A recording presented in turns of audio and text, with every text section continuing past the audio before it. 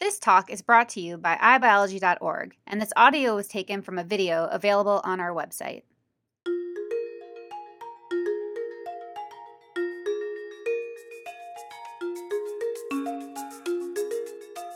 Hello, I'm Dr. Rachel Kerr, and I'm a program director at the University of California, San Francisco.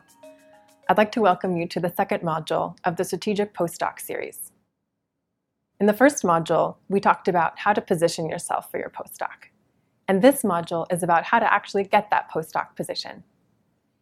Getting postdoc positions takes 4 steps: finding labs, applying, interviewing, and negotiating your transition. You're ready to start that first step, finding labs, if you know pretty precisely what you're looking for.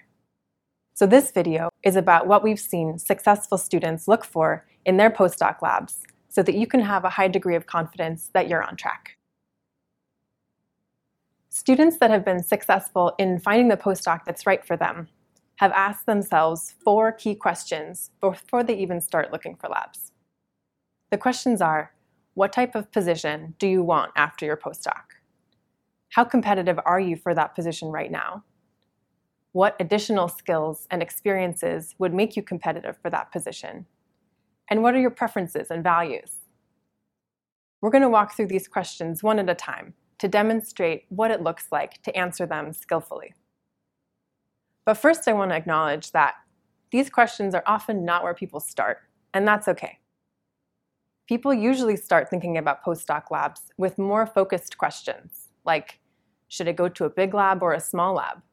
Should I be changing fields? Or should I be doing a postdoc in industry or academia? And the challenge with these questions isn't that they're not good questions. It's that they don't have a goal in mind. It's kind of like going to the supermarket and asking, should I get bananas? The answer, of course, is, well, it depends. If you don't know what dish you're going to make, then it's hard to know whether or not you need bananas to make that dish. So similarly, if you don't know what your career goal is after your postdoc, it's going to be hard to know what ingredients you need in your postdoc to make it happen. So how do you figure out what ingredients, in this case, the required knowledge, skills, and experience, you need for your postdoc to be a success?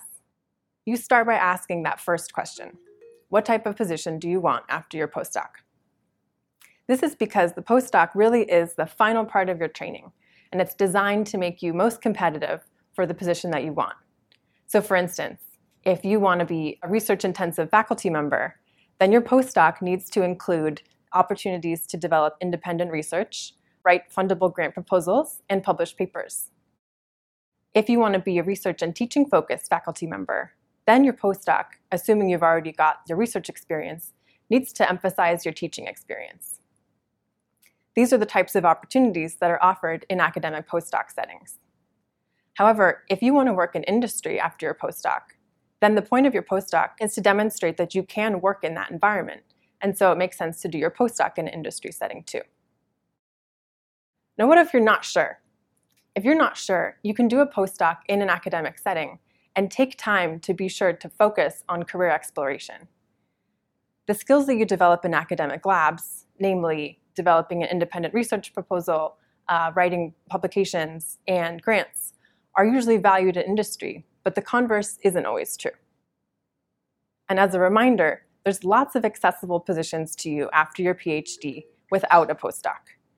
For instance, if you're interested in policy or science communication, there might be an experience other than a postdoc that would make you competitive for those positions. So once you've considered the type of position that you want after your postdoc, ask yourself, how competitive are you for that position right now? And what additional skills and experiences would make you more competitive for that position? To figure out how competitive you are for a position, you need to understand 2 things. The first one is the knowledge, skills, experience, connections, and productivity that are required for the position that you want to have. And the second one is the knowledge, skills, experience, connections, and productivity that you already have. And figuring out all that knowledge, skills, and experience that are required can actually kind of be a research project in its own right. The data that we've seen students find most useful is figuring out the knowledge, skills, and experience that have made other people competitive in their positions. And you can collect that data in a number of ways. One way is to read bios or profiles online. You can also attend career panels that might be hosted by your institution. You can listen to podcasts, and of course, the gold standard, talk to people and learn about their experiences. This is called informational interviewing, and we have more resources linked in the material below. When you do these informational interviews, your PI may or may not actually be the right person to talk to. Students who have developed a clear sense of where they're heading talk to their whole circle of support. Your circle of support are the people who have been involved in your training so far. That's your thesis advisor, your thesis committee members, any collaborators you've been working with, people who might have written you letters of recommendation, even peers and alumni in the lab, both past and present. They ask questions like, what experience do you think I need to have to be competitive for a position like yours? If you want to have a faculty position after your postdoc, then we've actually done some of that research project for you already. It's a tool called the Academic Career Readiness Assessment, and it lays out the knowledge, skills, and experience that are required for the 3 main types of faculty positions in the US. You can use this tool to assess your own current knowledge, skills, and experience, or ask other people how it compares with the requirements for their job. You can find this linked in the resources also. So the second part then of determining how competitive you are for a position is understanding the knowledge, skills, and experiences that you already have.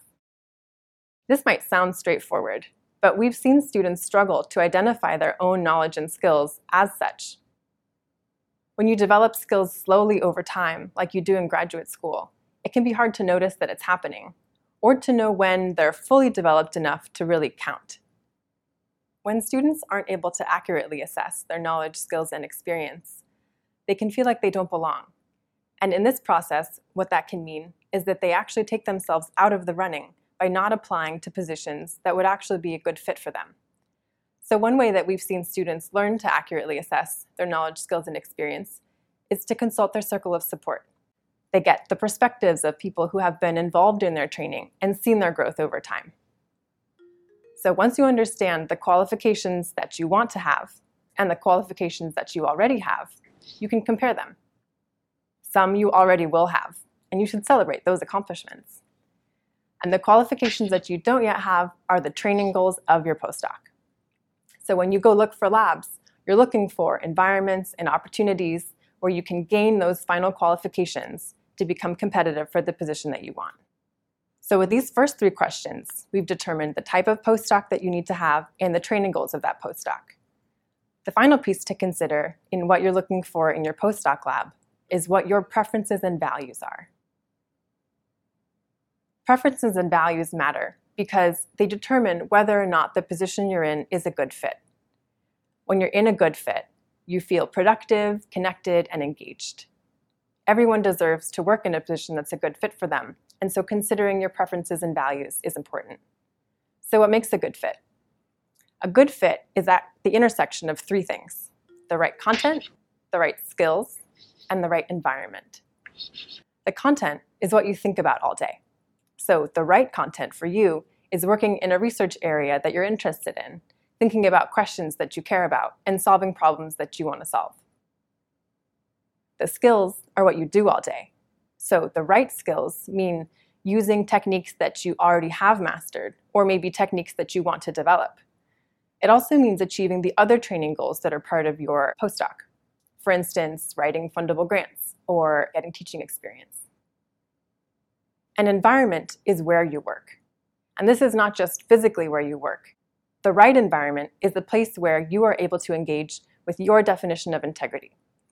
It's a place where you understand and respect the people that you work with, and where your values and approach and needs are not only welcomed and recognized, but rewarded too. So that's what makes a good fit. But what that actually looks like is going to be different for everyone. And that's where the preferences and values that you have come in. So to figure out your own preferences and values, take some time to reflect. What has helped you be successful so far?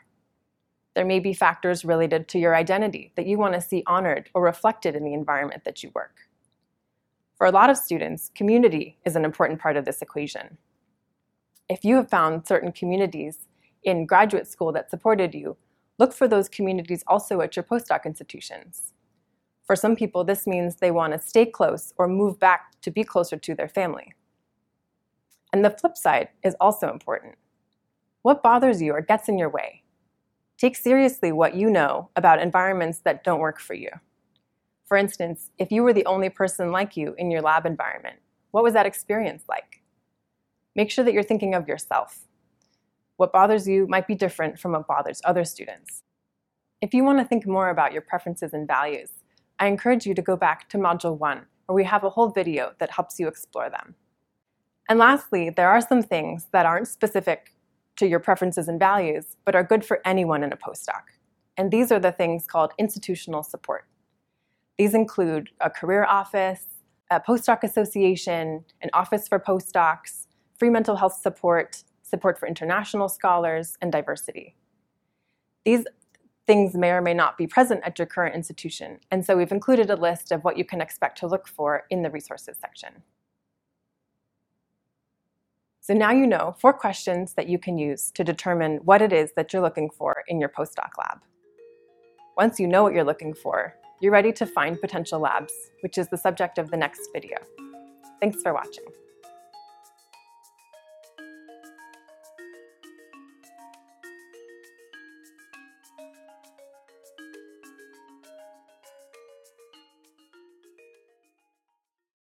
Visit us at iBiology.org for more free talks from the world's top scientists. Funding is provided by the National Science Foundation and the National Institute of General Medical Sciences.